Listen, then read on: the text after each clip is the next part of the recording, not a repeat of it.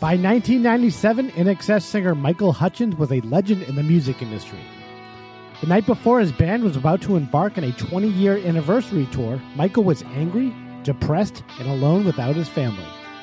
The next morning, he was found hanging naked with a snakeskin belt around his neck, dead at the age of 37.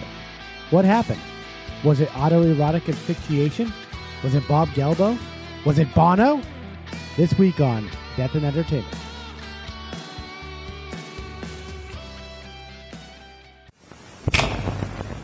Live from Los Angeles. 911, what is your emergency? Here in Hollywood now. 2 counts of murder, Injury and death. Oh my God! Shocking new details that has stunned the entertainment world. This makes me a little nervous. The hair stood up on my arms. Just like in the movies. What do you call this thing anyway? Death. In entertainment. Hello, Deados. Oh, man. Welcome back to another edition. Welcome for the first time if you're here for the first time. Welcome for the second time if you're here for the second time, or the 184th time. Yes. Hopefully you are, but we haven't even done 184. No, but you can listen to some a few times. Some people do that. Yeah, that would work. And we you applaud should. that. We applaud that. So you can get all the facts. Exactly. Yeah, there's a lot of them. Hello, everybody. My name's Kyle Plouffe. My name is Mark Mulcairn. And I'm Alejandro Dowling. And today, as you heard in the intro, we are covering a very similar death to Mr. David Carradine. Yes. Spoiler alert. But also a similar death to Johnny Lewis. And I'm going to detail that a little bit, too, from Sons of Anarchy. Yeah, that's a double. That's a twofer. I like it. Mixing David Carradine and Johnny Lewis? Yeah, it's like a mixed drink. Wowza. Yeah. That's explosive. Yeah. In more ways than one. It's like an adios fucko. What do they call it? Yeah. Adios, motherfucker. Yeah, that one. Yeah. But yeah, this is a crazy story, and I'm very excited to get into it. But before we do that, guys, I want to talk about the pop culture that's going on at this time. Taking us to November 22nd, 1997.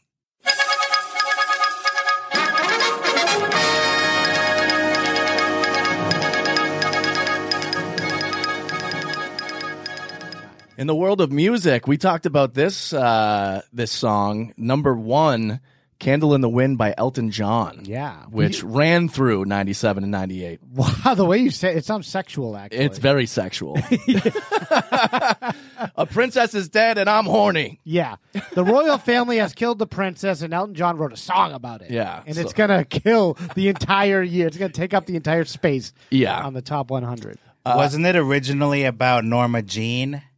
Yeah, it was a remake. Oh, was it? Yeah. And then he appropriated it for Princess Diana. Wow. Maybe he was inspired by Puff Daddy, like sampling so many songs, so he's like, why not sample myself? Yeah. And he must have made bank off of that. He said he didn't take any money, but bullshit. Puff Daddy? No, I'm talking about Elton John. Yeah, well, with Puff Daddy, I found out this week that he didn't get the rights to that song, the Biggie song. The Sting. Every from Breath Sting. You Take. Yeah. So he owes $2,000 a day every day for the rest of his life to Sting. I think I heard that. It was in Yeah. an interview, and Sting was kind of cagey about it. Yeah, so it's already been like $18.5 million. Oh, my Sting. God. Yes. In Sting's pocket. $2,000 a day, every day, forever. I could live with that. I could retire on that. Yeah, that'd be good for like a week. Yeah. You know? But still, I'll take the daily 2,000. Yeah. That's amazing. Yeah, not bad. Number two, You Make Me Wanna by Usher. You make me wanna boo boo boo boo boo. Yeah, this was the switching 2 and 3, because number 3 is Leanne Rimes. How Do I Live? How do I live without you? That played in like every CVS like 24 hours a day. Every I feel like. CVS, every school dance. Yeah. It was just oof. Trisha Yearwood recorded a version of it at the same time. Oh, right. And that's the one that was in the movie Con Air. Oh, okay. Yes. So Leanne Rimes took it over. For some reason, there were 2 official versions of it That's from how they- 2 big artists. We've talked So about weird. this in the past. That's how they used to do songs. Like everyone record a version. Yeah. We'll just see who does it the best. Exactly. And sounds like Leanne Rimes did. Took the cake. She's on the top 3 there. So what is going on with movies, Alejandro? Well, I'm going to start with number 3. Ooh, switch it. which is very controversial Please because you do. started with number one. Yeah, We're I went gonna front confuse to back. You're going back to front. Sounds sexual also. I'm going ass to mouth. Oh, my God. Hey! All right. right. Get over here. This is 1997. Let's keep it clean. Tipper Gore's listening. Numero tres. The Jackal with Bruce Willis. And Jack Black has a small part of that. Yeah, he gets killed by a rocket. Yeah. I remember he gets his arm blown off. Jack Black does. I'm like, this is not a funny movie. I'm going by memory, but Bruce Willis has this crazy setup where he has like a rocket launcher. Yeah, this and movie's he crazy. tests it on Jack Black. He's like, run. Yeah. And Jack Black is like, really, dude? You're going to shoot me? Yeah. He's like, he wants to start singing a Tenacious D song or something to get out of it. Wonder Boy. Yeah. Number 2, Anastasia. I don't even know what this... This was the animated movie that we were talking about. They did like a Troll in Central Park and all these weird like B movies when it came to like animation because Disney ran the land. People are like, yeah, movies used to be great. Around this time? I don't know. Yeah, Don Bluth. Don Bluth. Yes. He's the poor man's Walt Disney. Yeah. And I believe this had a hot soundtrack, like Whitney Houston or Mariah Carey kind of thing going on. Yeah. They needed anything they could to help this movie. Yeah. And I don't think it helped it very much. Yeah. Considering you don't even remember its existence. I don't even know it happened. Yeah. Number 1, Flubber. Ooh. Oh, yeah. Yeah, movies are great around this time. How depressing going to the multiplex. Yeah. You're going to see Jack Black with a rocket launcher or Flubber. Yeah, there's nothing in the movie theaters. Hopefully, like, Good Will Hunting still. I don't even know if that's out yet, but like, I thought there were good movies made around this time. Nope. It was Robin Williams' hot year. Yeah. Because he had Father's Day. Yeah. And he had Good Will Hunting. Perfect. Deconstructing Harry. Nice. And Flubber. Hell yeah. Flubber made a lot of money, and Good Will Hunting got him an Oscar. There we go. He made a ton of cash that year. That's enough money to retire right there. Yeah. And did he retire? Well, eventually. Oh, boy. He retired to the grave. Yeah, if you're on our Patreon, then you would have already seen the clip of us reacting to dead celebrities if they were still with us, created by AI. Oh, yeah, that was and great. Mark's big point was celebrities should die when they die. Yeah. And so I think what Mark is saying at this point in 1997, Princess Diana got out at a great time. Yeah, that's my thesis. When people die, maybe they should die.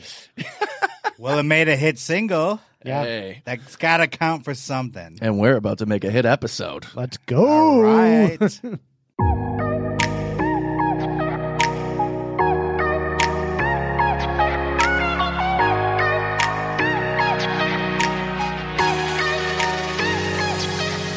Michael Hutchence, I like his music. I like INXS. Like, I thought they were like a good, solid 80s band. I don't think they were that huge in the U.S., but they got there eventually. Need You Tonight. That was their big one. Yeah. Yeah, they were new wave, dance rock. Yeah. And kind of snuck into the mainstream. Yeah. You still hear them all the time. Some good pop songs that kind of got pretty high up in the Jack charts. FM. Yeah, whatever. Oh, yeah, this is a good one. Here we go. This is like... Oh, I love this one. Yeah, this was my sprinting song.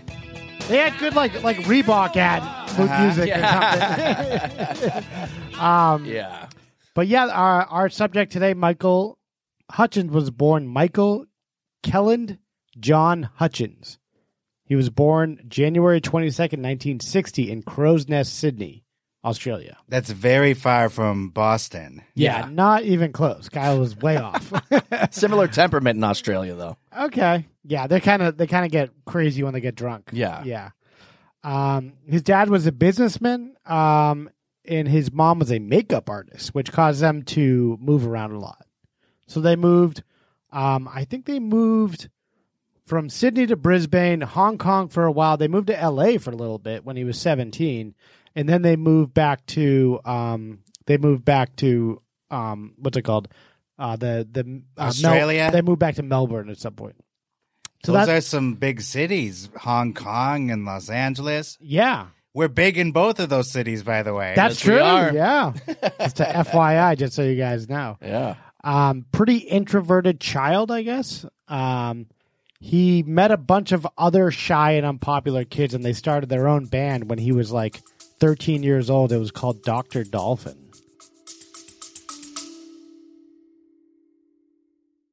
Bloody FM presents Hometown Ghost Stories, a paranormal podcast that investigates a new town every week, bringing you all the hauntings, from haunted houses to castles, bridges to asylums, wandering spirits to demons.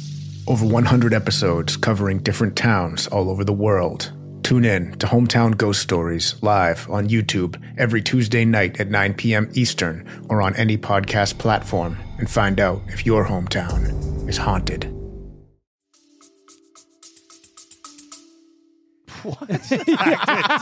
No wonder they didn't have any friends. Dr. Dolphin, give me the news. I got a bad case of... Yeah, they all dress as dolphins. And like the guy in the bass as dressed as a dolphin, and guy drumming, guy playing the triangle dressed as a dolphin. Mama's got a brand new butthole. Yeah. Oh, fuck, blowhole. What the fuck? Kyle would be kicked out of the band because he can't even yell the nonsense. No. He's using his pickup lines from West Hollywood right now. He can't even do the dolphin bits right. He's out of he's the Pete Best of the dolphin band. Papa's got a brand new butthole. Before they get big. Dr. Dolphin. So Dr. Dolphin. Yeah. Yeah, that was his first band. That's like it's like your first bad script or stand-up set. He just got it out of the way. You know, he kind of ran through it, did it, and they didn't really get much traction. They didn't really go anywhere. But he was the lead singer. And this is when he's in school. Yeah, in high school or whatever they call like secondary school or something. He's getting more comfortable. So he's already thinking about a music career at that time. Yeah.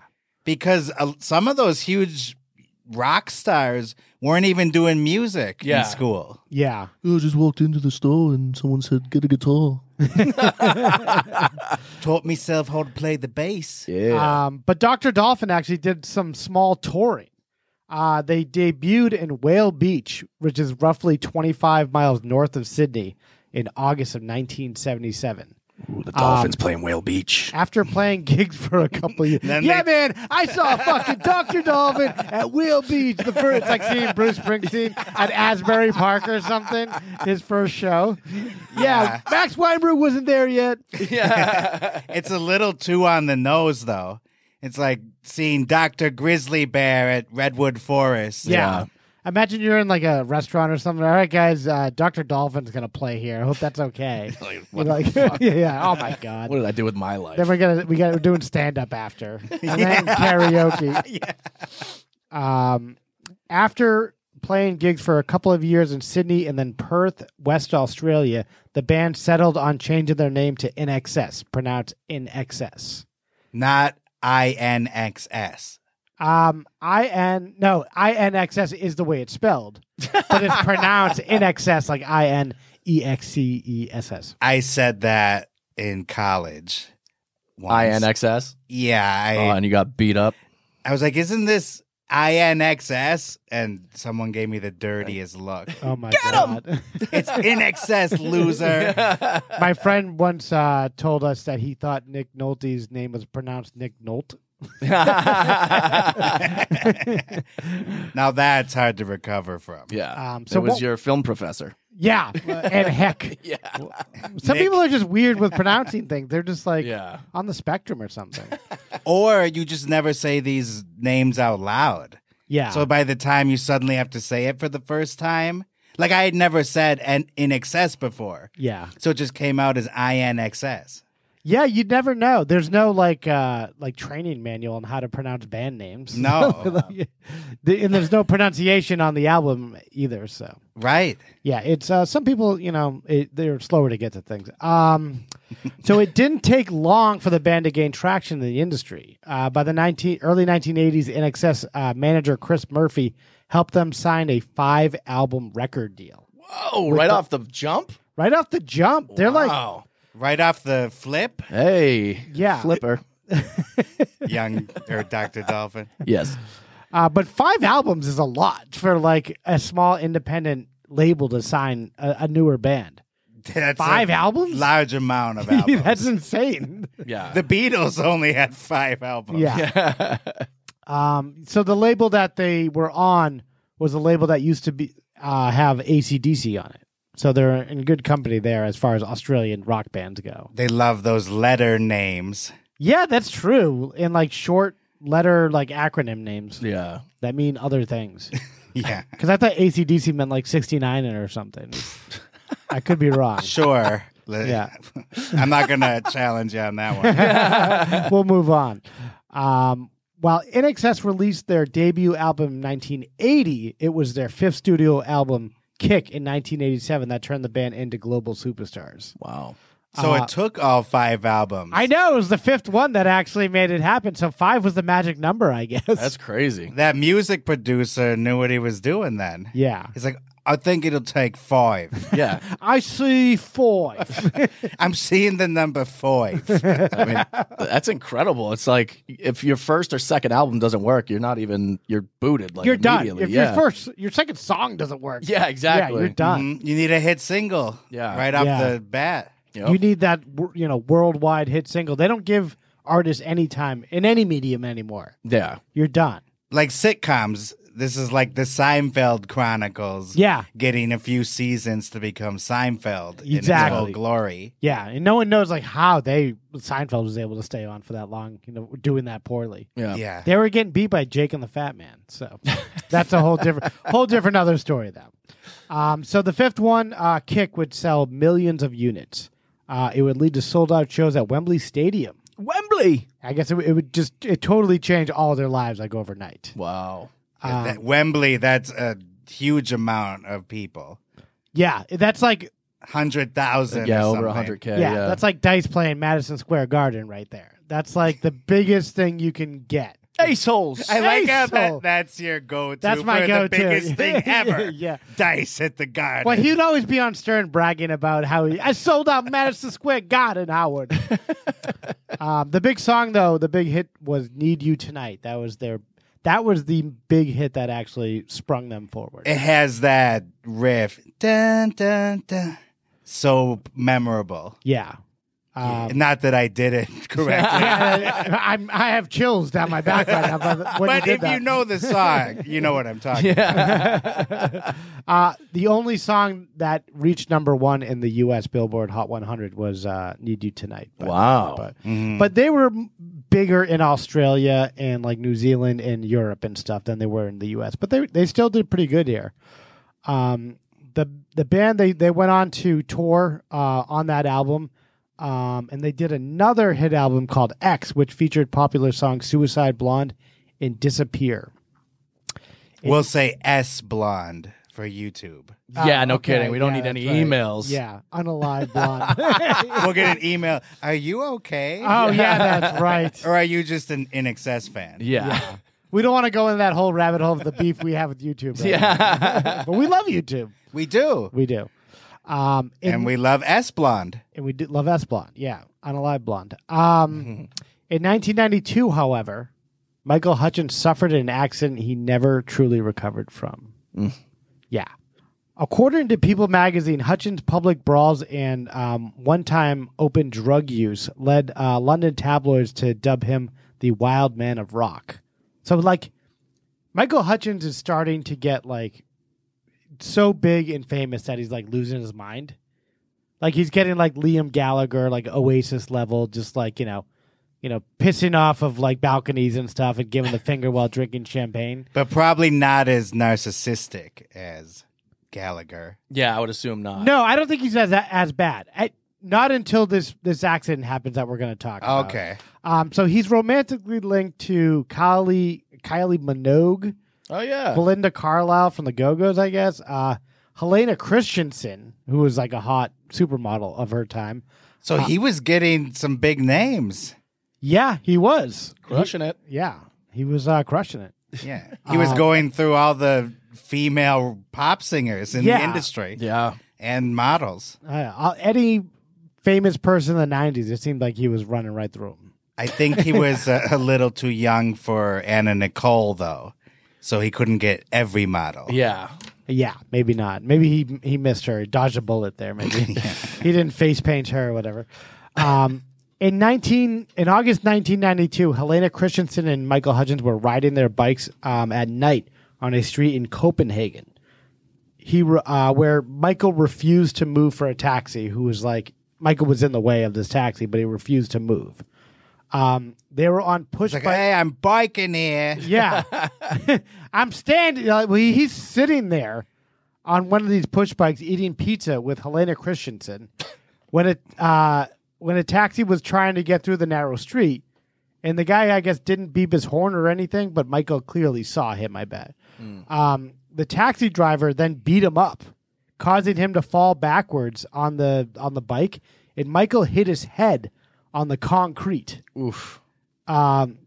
He suffers a fractured skull in the whole altercation, and he does not even seek any medical assistance. He's trying to be like this tough guy in front of Helena Christensen, and he doesn't even go to the doctor or anything. He's got like a fractured skull. He's so lucky that he got knocked into the street. Yeah, I think he was on the bike and he got knocked back, and he like hit his. He was not wearing a helmet either, so he just hit his head directly on the concrete, and he was like so shaken up. Yeah, and I think he was just like kind of losing his mind, which is what happened when you get hit like that. You never want to fight near a street.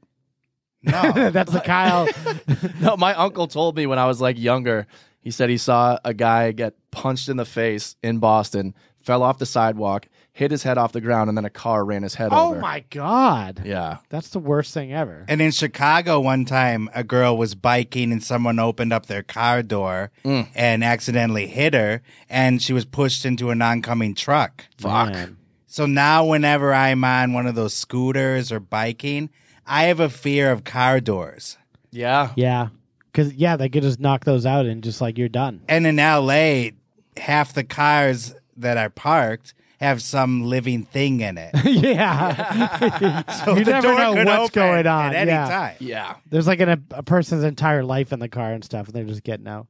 And as far as his behavior, I always wonder how things escalate like that so fast. Like 1 minute he's hanging out with his girl, they're on bikes, and then a cab driver turns him into a piñata. Yeah. Well, I was trying to make the case that, he thinks he's the hot shit in the world, which, he's well known, but some cab drivers are trying to make a buck. Yeah. A living there. It's just like, I don't care who Michael Hutchence is. I don't listen to INXS. Yeah. I never liked Dr. Dolphin. yeah, but it would be weird if he was a big Dolphin fan. I'm more of an Actis fan. Nice. So, he waits several days before he goes to the doctor. So he's like, at some point he's like, okay, he loses his sense of smell and taste. And he's having... When the girl wasn't looking, he decided to go to the exactly. doctor. Yeah, probably. And what kind of girl would be like, oh, it was so sexy how you didn't go to the doctor to treat your gaping head wound. You just let the blood come out of your ear and nose. That's when I knew you were my man. Yeah. You're my Dr. Dolphin. That's the only doctor I go to is my Dr. Dolphin. Maybe doctors didn't like him because he made a mockery of their profession early in his career. The nurse comes out. The doctor doesn't want to see you. Why? It's Dr. Dolphin related. Remember when you played Whale Beach? Yeah, 25 miles north of Brisbane. So this injury leads to periods of depression and increased levels of aggression. He had not fully recovered after 2 weeks in Copenhagen hospital. According to INXS bandmate Beers was one of the guys from that's his last name, Beers. Okay, it's not his nickname? No, it was his last name, Beers. You know why they call me Beers? I kick back a lot of Fosters. Oh, that's great. Is Michael here? Yeah. Yeah, the bassist tries to like get all the chicks that are on the way to Michael. He's trying to get something going. Yeah, I started Dr. Dolphin. You know that. I was a founding member. I put an ad in the paper, mate. So this guy Beers, Michael Hutchence brandishes a knife and threatened to kill him during the 1993 recording of one of their albums, Full Moon, Dirty Hearts. Oh boy. On the Isle of Capri. Oh, man. Beers recalled, over those 6 weeks, Michael threatened or physically confronted nearly every member of the band. So after this, Michael is going completely off the deep end. Mm-hmm. Yeah, that's not good to create that kind of rift in the band, obviously. Yeah. Well, he's like a new person. It's like the devil is now inside of this person. No pun intended. Yeah. For what? INXS has a famous song called "The Devil Inside." Oh yeah, that's right. Yeah, you could have shared that. I thought you gave us too much credit. Yeah, I thought you were being clever. Yeah, you lofted that to us as if we were smart people. We're not. But there was no wink involved, so then I'm like, oh, maybe Mark just coincidentally said that. No, I didn't remember the entire discography. Unfortunately, I probably should have. I mean, it's 6 albums. Yeah, it's 6 albums. Yeah. Is it? Well, it took 5, and then they're doing another one now. Yeah, they did a couple more, but none like got to the level of success that they had in the late '80s. Yeah. But this reminded me. I was telling you guys before. This reminds me of Johnny Halfsack Lewis from Sons of Anarchy. Sons of Anarchy, who had that motorcycle accident with his head, and then he was speaking in a British accent afterwards. Yeah. Oh, that's Remember right. that his friends were like, "What the hell is up with you, dude?" Yeah. An immediate change in personality. Yeah. I mean, it seems like was Michael Hutchence not getting into fights beforehand? I don't think he wasn't a really violent person. Wow. I think that just set him off. Like I think it was like CTE before they knew what CTE was. Yeah. And it's weird to get CTE as like a lead singer of a pop band. Yeah. And not like a linebacker. Right, exactly.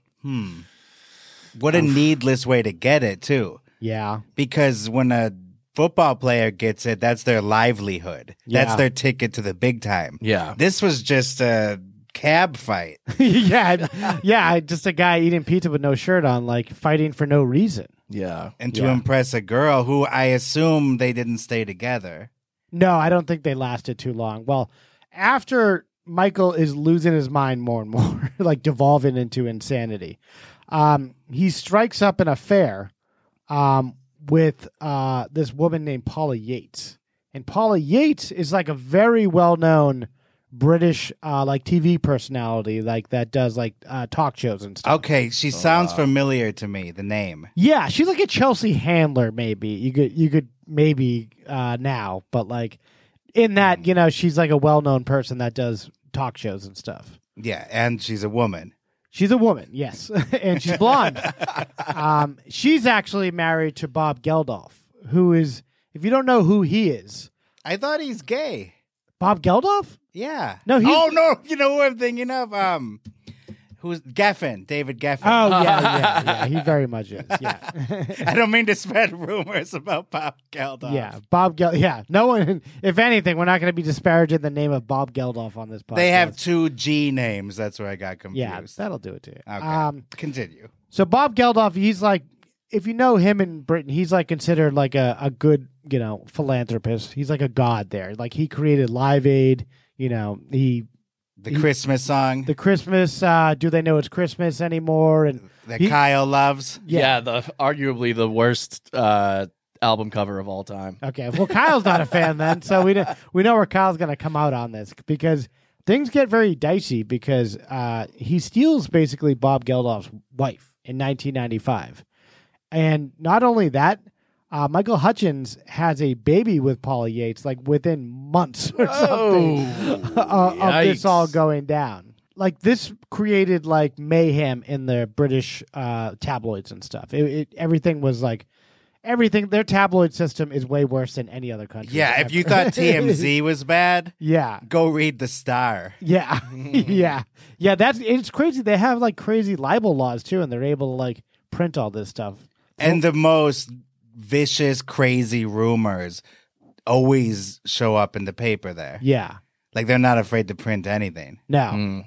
And it's crazy that he would want to piss off somebody like Bob Geldof. Like a big person in the industry. That's not, that's somebody you would like to be friends with. This guy knows everyone. So Bob Geldof and Paula, when they originally got married, their wedding was like, the people there were like, Quincy Jones, David Bowie, all the surviving Beatles, the Rolling Stones, U2, maybe Hugh Grant or something. Who knows? Like there was just like a who's who of everyone in the music industry, and Hugh Grant, I guess.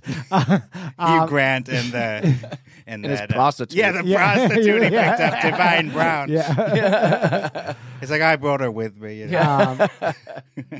So Michael Hutchence just swoops in and takes this guy's wife. I guess they had like a magnetic attraction, people said. Well, you still should be respectful to somebody's wife. You'd hope so, but Michael Hutchence is out of his mind now. Like he's on a different level. What's her excuse? She is on drugs heavily. Okay. Oh. But she has 3 daughters with Bob Geldof. And then this is the 4th daughter she has. With this one's with Michael Hutchence, like after she pieces out on Bob Geldof. Oh boy. So on July 22nd, 1996, Paula gives birth to Michael Hutchence's daughter. This is the name, I swear to God. Heavenly Harani Tiger Lily Hutchence. Just for reference, her other daughters' names are Pixie, Fifi, and Peaches. So they're all strippers. Yeah. And Peaches died of a drug overdose. That's right. I was just gonna say that. Yeah. And I didn't want to make Kyle feel bad, but I guess you don't mind. Jeez. Peaches got creamed. Oh, wow. We're gonna go to commercial break. We'll be right back. Yeah, Peaches got canned. Yikes! Oh, nice. Don't get the logic of that, but we'll move on. Canned peaches. Thank you. Kyle is on the same wavelength over here. Yeah, you guys are together. I'm on my own island over here. Yeah, so she's out of her mind on drugs, and then so it doesn't phase her that Michael Hutchence is kind of cuckoo. Yeah, she's all right with that. She's like on heroin. Like she's on heavy stuff. Like right off the bat, Bob Geldof is like he's suing her for to get custody of all their daughters.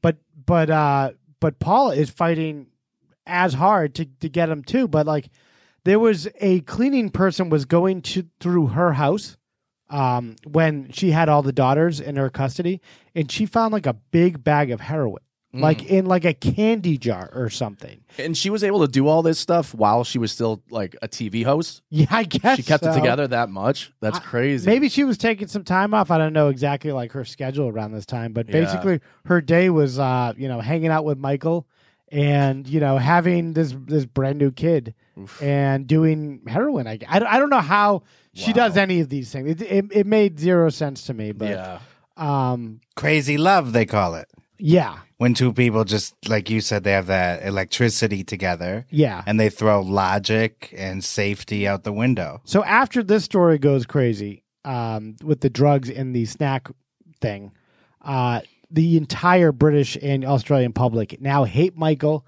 And then they hate Paula also because they're everyone's team Bob Geldof in this because he's like the only sane person. And he's the Live Aid guy. Yeah. He's the Live Aid guy. Yeah. He tried to feed all of Africa with his music. Yeah. Allegedly. Yeah. He also had sacks of sandwiches. Yeah. Just throwing them out. Yeah. He was eating them all. I'm sure he didn't. We can't have you. We can't have you. You can't have them. So this is all going on like in the late 90s now. Like this bitter custody battle between these 3 daughters and the new daughter that Michael and Paula had together. The tabloids are like on their ass, like following them around everywhere, like driving them insane. And I don't know. I don't know if I would really mind if if paparazzi were after me. That wouldn't be the least of my issues. If I'm Michael Hutchence, the fact that I can't smell or hear anything, or like I'm having a complete mental breakdown, that would be the bigger issue. Yeah. And the paparazzi, though, if you're a drug addict, obviously that's annoying if they're chasing you. Yeah, of course, yeah. But may not even be aware that they're on him. Yeah, he probably doesn't even know what's going on, but I don't know. They had this like stellar attraction. They just loved each other. And I think it was like a Sid and Nancy type thing where they were both like drug addicts. They were both drunks. They were both maniacs. And they just kind of enjoyed each other's time.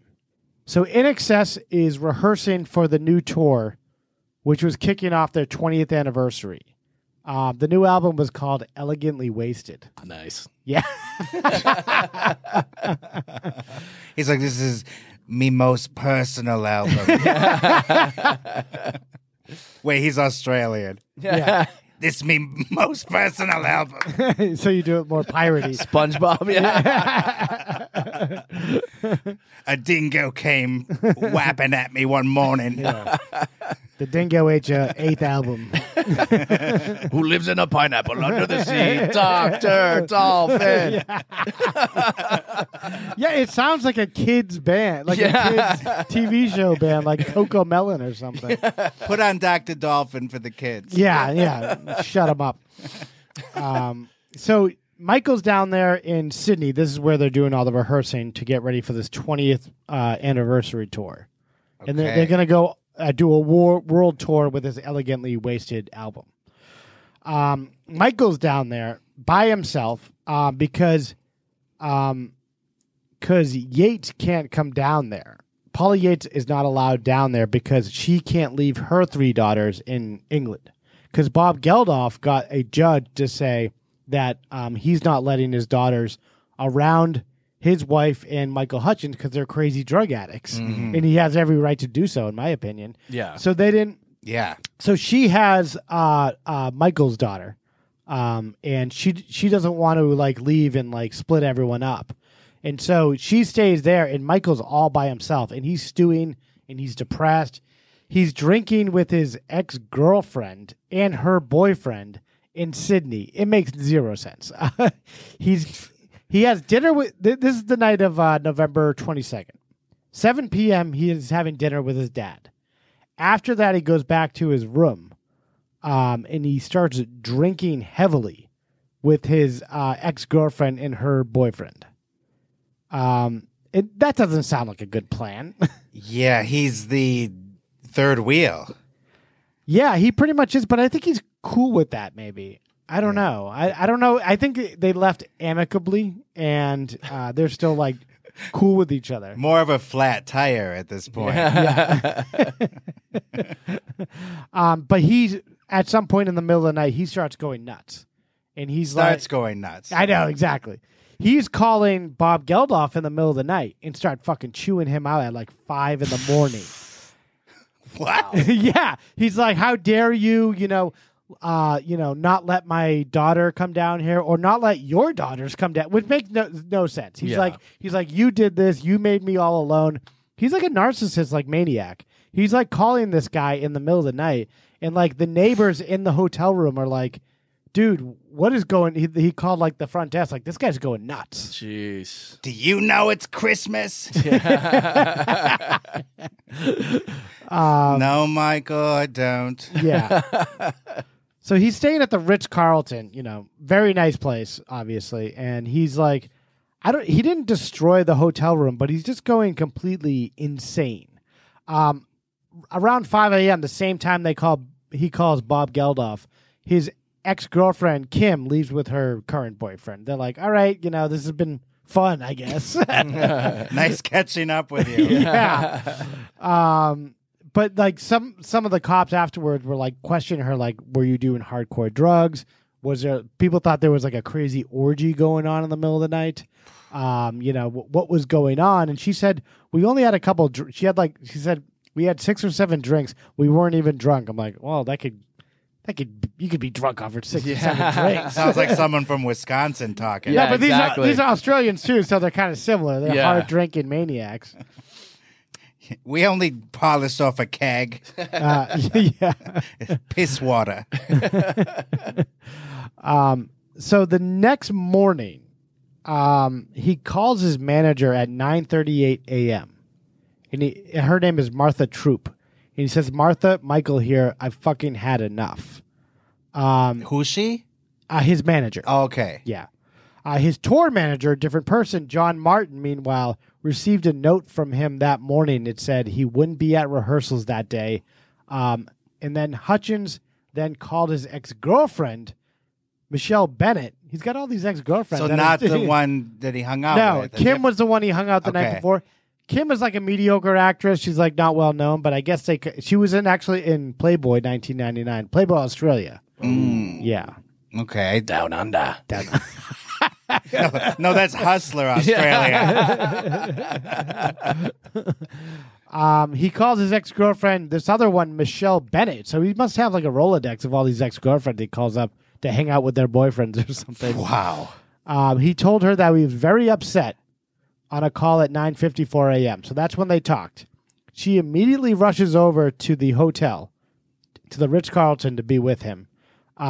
She arrives at 10:40 a.m. She knocks on the door, and all the knocks went unanswered. It was 11:50 a.m. when a maid found his naked body. He was kneeling with a snakeskin belt tied around the automatic door closer. That was also around his neck. Jeez.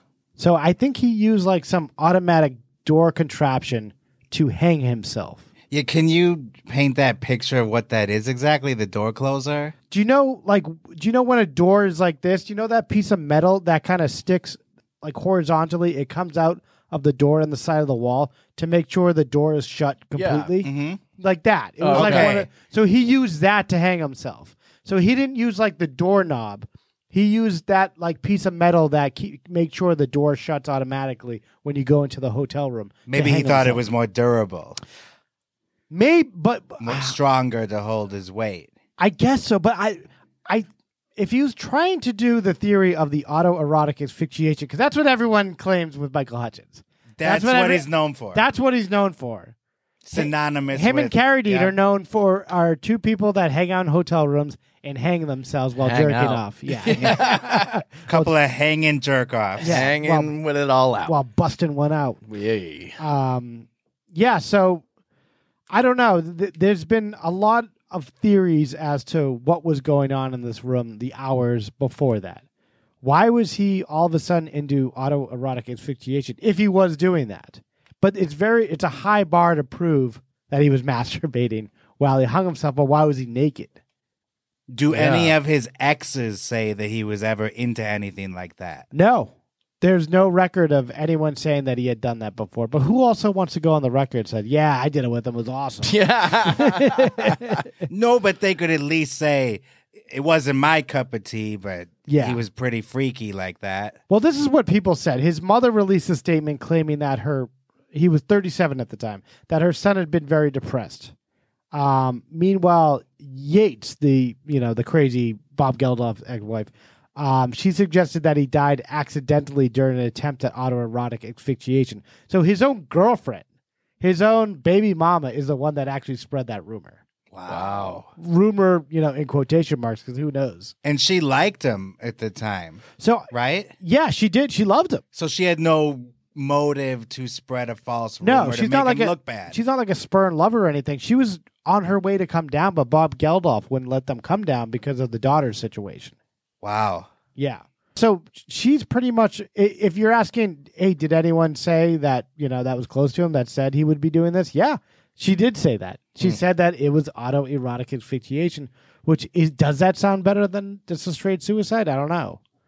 It shows that you weren't trying to kill yourself. Yeah. You were just trying to get one off. Yeah. Living on the edge. Yeah, living on the edge. Literally. We touched upon this in our bridge episode.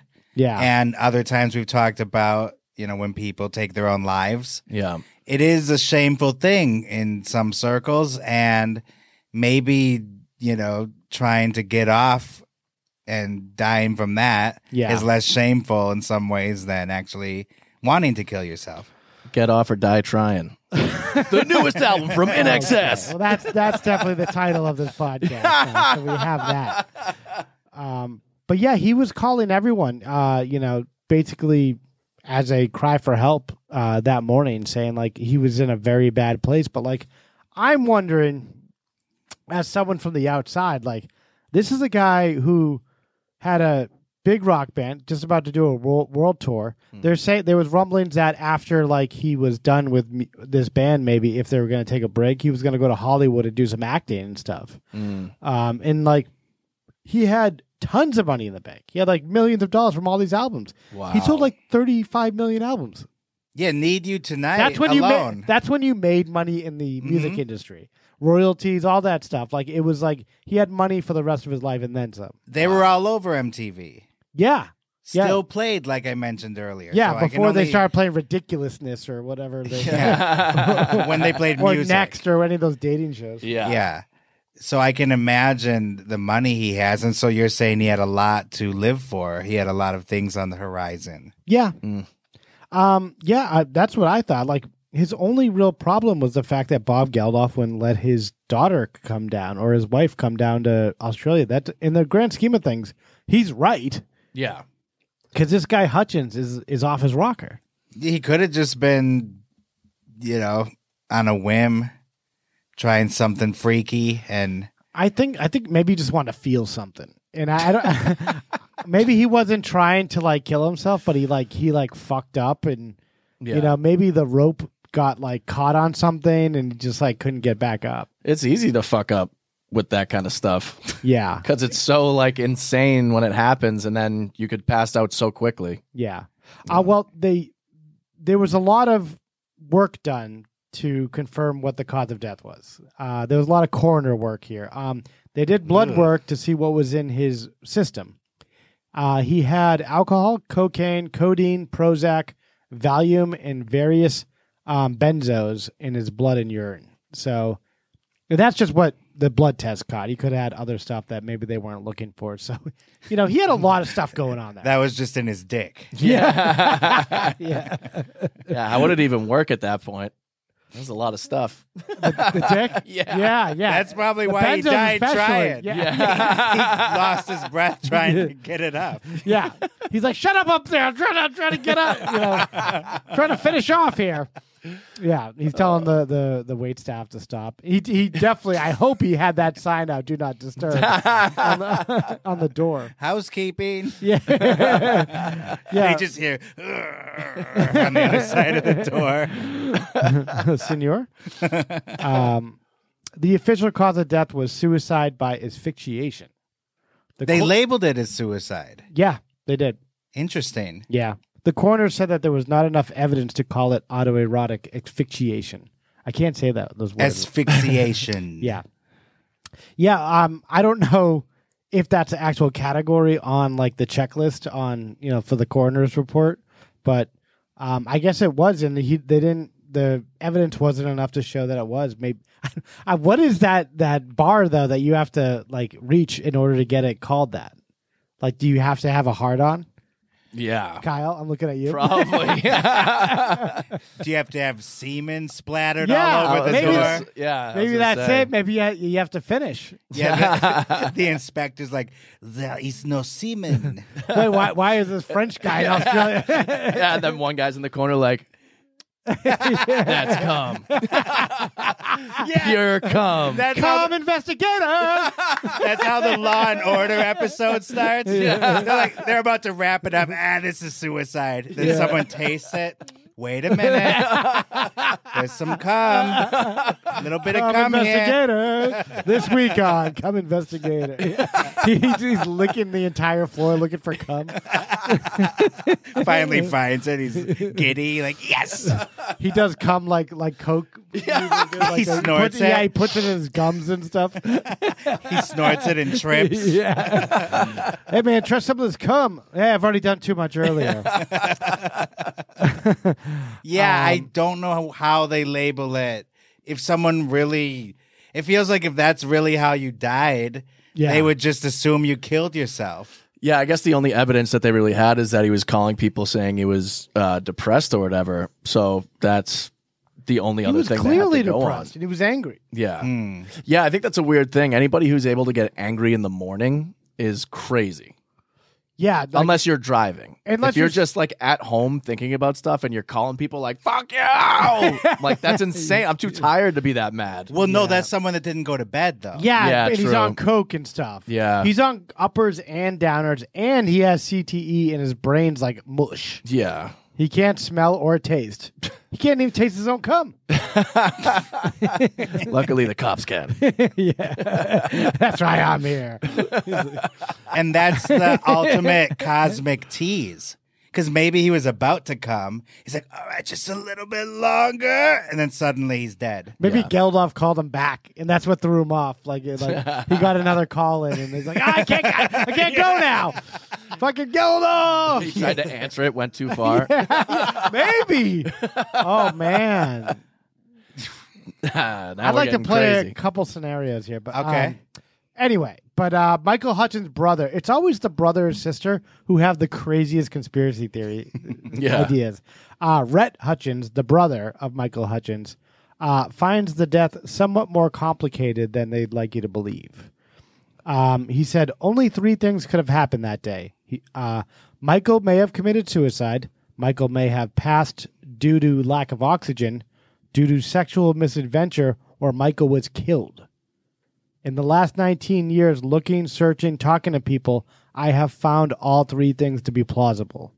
Yeah. But that's saying a lot without saying anything, really. But killed by who? Yeah, that's why I proposed in the intro, Bono or Bob Geldof. Oh, Bono. Could have been Geldof. But yeah, I think it was just he was trying to autoerotic asphyxiate and he just screwed up. That's what you think happened. That's what I think happened. And that's what 99% of society and the world thinks happened too. Yeah, and it's like the Richard Gere and the gerbil thing. It's like it's hard to shake that off. Yeah, it is. I'm talking about the gerbil. I've tried. Trying to shake it out, still running around inside there. No, but those rumors start and they're persistent. Yeah, and this is even before the internet. It was just word of mouth. Michael Hutchence did that. In some ways, it's even worse without the internet. Yeah, because it just kind of stands then. Yeah. There's not a lot of people on Twitter debunking it. No. Yeah, and there's no Twitter like fact checking anything that people are saying or anything. So you hear that, you're like, oh yeah, that makes sense. Yeah. And that's what you tell everybody. Yeah, so your case you're making is that misinformation is better now than it was when this happened. Yeah, sure. That's interesting. No, misinformation I think was better then. What Alejandro was saying is more like, a bad game of telephone where people are just like verbally saying things and there was nothing on the internet to fact check. There's that, but I'm also saying that once you heard that, people were just like, oh, okay, yeah, that's how he died. So then when they're at the water cooler, they say, hey, did you hear about Michael Hutchence? He was jerking off. But there's no voice of reason. They're like, actually, I looked up on ProPublica and Snopes said, it was, debunked. Yeah, exactly. But before the internet was like a huge thing, every single kid in middle school or high school, and even parents, heard that Marilyn Manson took a rib out so he could suck his own dick. Yeah. Everyone knew that in every state. And how? And he was Paul Pfeiffer from Wonder Years. Oh, that's right. Yeah. Yeah, so I think if the gerbil happened with Richard Gere today, well, assuming that did happen, which I think it did, then people would be debunking it. It wouldn't be as big of a thing. Yeah. Another one was that if the gerbil fits, must have quit. The non-existent case of Richard Gere. And to keep things relevant, Elton John, who has the #1 song at this time, there was once a rumor that he collapsed at a party, and when they took him to the hospital, they had to pump semen out of his stomach. I've heard that, yeah. And he had like gallons of it. I've seen it. Yeah, it was like a fire hose. Yeah, that cum investigator's like, what? Butt draft. I'll be taking over this case. So on November 27th, 1997, Hutchence' funeral was held at St. Andrew's Cathedral in Sydney. His casket was carried out by the INXS members and his younger brother, that crazy conspiracy theorist, Rhett. In his 2004 book, Total Excess, he said that Paula Yates, the girlfriend, put a gram of heroin into Hutchence' pocket while he was in the casket. She was a piece of work. I would believe it if she dove straight in as they were putting the dirt on the casket. Yeah. I gotta get it back. Well, I have an... She digs him up a week later. Yeah, she mistakenly left that in the pocket. Yeah, no heroin addict is gonna leave it in the coffin without going back for it. I just want to say goodbye to him. That she's like grabbing all the pockets and stuff while she's pretending to cry on him. Yeah, I'm gonna miss you so much. She's like, "Who found it?" She all lifts right. his foot. I'm gonna hit the dusty tray. I gotta get out of here. Yeah. I have a video of her actually on 60 Minutes in 1999. Was Geldof envious of Michael the rock star? It must be hard to be doing pubs when somebody else is doing stadiums. Ooh. Yikes. Or was it a man fighting to get his wife back? Initially, yeah. But,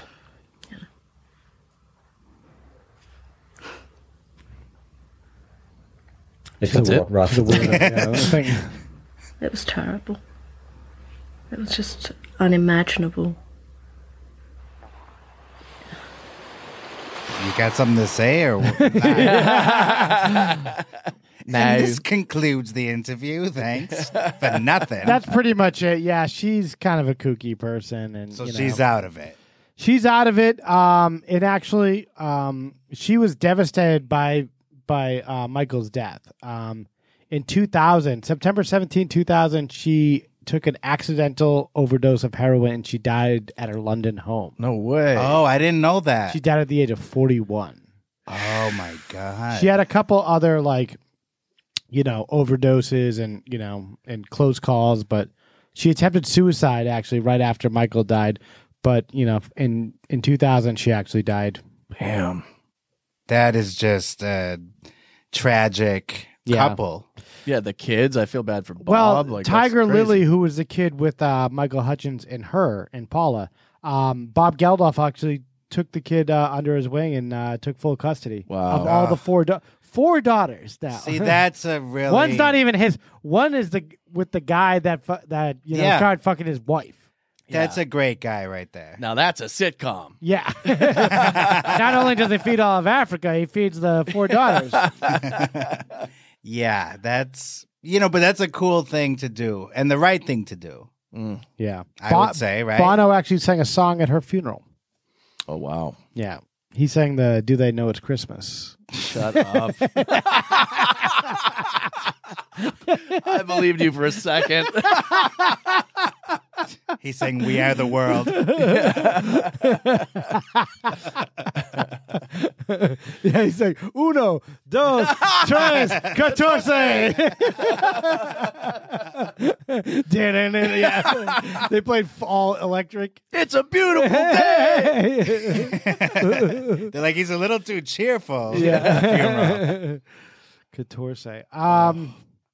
So yeah, Geldof applied for and got custody of Tiger Lily, the daughter that was not his, and she's very happy. But as you said, one of his daughters actually did die of a heroin overdose at the age of 25 a couple years back. Jeez. Yeah. And she was Peaches. Yeah, Peaches. Yeah, she was famous. She was famous, well, like in a indie way.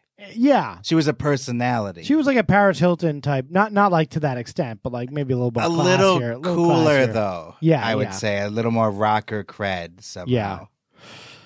Yeah, that's sad. Obviously, very sad. Yeah, kind of a sad story. That, like I said, they were like a Sid and Nancy, and I think they just had a similar outlook on life in which they were just like wild people and just did whatever they wanted. And there's a link that you had here that shows a clip of her. There was a recent documentary about Paula. Oh yeah, put that up. Put that up too. England. She was like a firecracker. She was a maverick. She was gobby, anarchic, and irresistible. The original wild child. She was some Bon Jovi. And then it just went crazy. This is a guest I want to have. The papers had to be filled, and if they were scandalous stories, all the better. This is harassment. I wouldn't change anything I've done, but I would certainly change a lot of things other people have done. Paula, a 2-part documentary, starts Monday at 9 on Channel 4 and All 4. Yeah, so like she was big in Britain, but me, a teenager in the 90s, I had no clue who she was. Yeah. She was no Diane Sawyer. I just remember his, his behind the music, like after he died. I'm like, oh, that's pretty crazy. And then the autoerotic, that's where that came from. The jerking off while hanging yourself. And that became like a phenomenon in the late 90s. Yeah. Because everyone kept talking about it. It's all you knew about him. Yeah. From my perspective as a kid. Michael Hutchence, that's the only reason why you knew that name. Yeah, exactly. Yeah. As an American, there's no other reason why a adult male should know the name of Michael Hutchence besides the fact that he died while jerking off. Definitely knew about that before I knew their music or Yeah. even the name of the band. Yeah. I have a couple of songs on my iPod of them, INXS. Nice. They're great. INXS. Yeah. I really don't know exactly what to make of this entire story. I think he's just a guy that was just bored to death. And he's just isolated. It's an absolute shame. It's just like it's a waste. Same thing with Keith Carradine. I think he pissed off everyone. I think he was alone working on this dog shit movie that no one cared about, and he's just like, I'm going to do this crazy thing.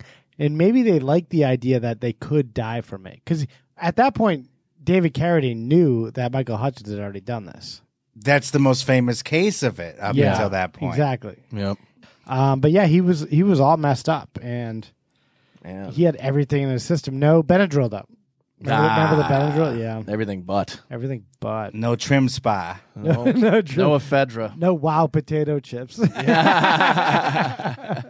R.I.P. Michael Hutchence. R.I.P. Michael Hutchence. And Peaches and Paula. Peaches and Paula. Yep. Yeah.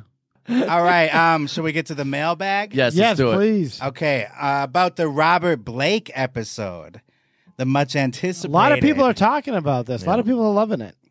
Zoe, our super fan Zoe. Z-Barts. From Wisconsin. Yeah, the shout lovely out. state. Shout out. She was excited to hear the episode while she was hungover after her birthday. But it was not delivered in time. So she was disappointed. But once she heard it, she said, I couldn't stop laughing over the Truman Capote impression. Capote. Had me actually showing emotion at work. I'm glad you liked the episode, Zibata. And Paul Rosenberry wrote, should we do a shot for him at Vitello's? Yes. Yes, we should. Yeah, do they have a bar, right? Do they have a straight up bar? Yeah. And I believe the word shot has a double meaning. Yes, entendre. Shot. And Tiff Gordon wrote us saying that he had wanted to add to the case, saying that he saw a TV show that said that Blake had traces of gunshot residue on his hands in a small amount and in his hair. And then when he was at the police station, he went to the bathroom 3 times. Okay. Damn. So, and then also saying that celebs and the rich are treated differently than the rest of us. Amen to that. So I said, we'll explore that on the follow-up. Yes. And then about the Anna Nicole episode, I'm Tifflish said, I was hoping you guys were going to do an episode on Anna Nicole. Hey. Yeah. Happy to deliver it. Had to do it. And then our new super fan, Xtina, said, I laughed tears at the then his chin fell off bit. Laughing my ass off. I could just picture it falling into his soup. Thank you. And then our other super fan, Samantha, said, every time Kyle has a family anecdote like Nana and the house painting porn addict, they just sound like episodes of a sitcom that needs to exist. Season 1 finale, simply titled, What Went Down on Kyle's Birthday. All of recorded human history happened on my birthday. Yeah. Just ask him. And then I said, what didn't go down on Kyle's birthday? Yeah. And then finally, we have some new patrons that I would like to give a shout out to. Let's do it. Ashley, Christine, Brandy, Tiger Lily, Afzal, Tiffany, Mac, and Rebecca. Magloog. Thank you. Thank you, sir. Thank you, ladies. Thank you all. We love you. So they know where to find us. They're on the Patreon. Are you? Yes. Come on down. You'll get early access to podcasts. You will get extras of us reacting to different things that people don't get to see. Read all about it. And we'll let you know first when we're actually recording this. There are people that actually can see this right now because they were signed up for our Patreon. So if you want to see us record it live, you can. Do it live. Patreon.com/Death and Entertainment. And sometimes we have some spicy takes. Spice. That don't always make it into the final episode. Oh, yeah. So if Too you want hot for a podcast. if you want to hear all the cancelable things that we utter and take out, then you can see it firsthand. Just don't screenshot it and send it to TMZ or send it to my boss. It'll be our little secret. Yes. That's right. You just went into Baldwin for a minute. Yes, Alec Baldwin's back. My wife is from Spain. Send us an email from Spain. We're gonna go back to filming Rust. deathandentertainment@gmail.com. And our Instagram is Death and Entertainment. Yep. YouTube, TikTok. Same. Do it all up. Yeah. And until next time, don't go dying on us. Bye. You have just heard a true Hollywood murder mystery. I have never seen anything like this before. The movies, Broadway, music, television, all of it. A place that manufactures nightmares. Okay, everybody, that's a wrap. Good night. Please drive home carefully and come back again soon.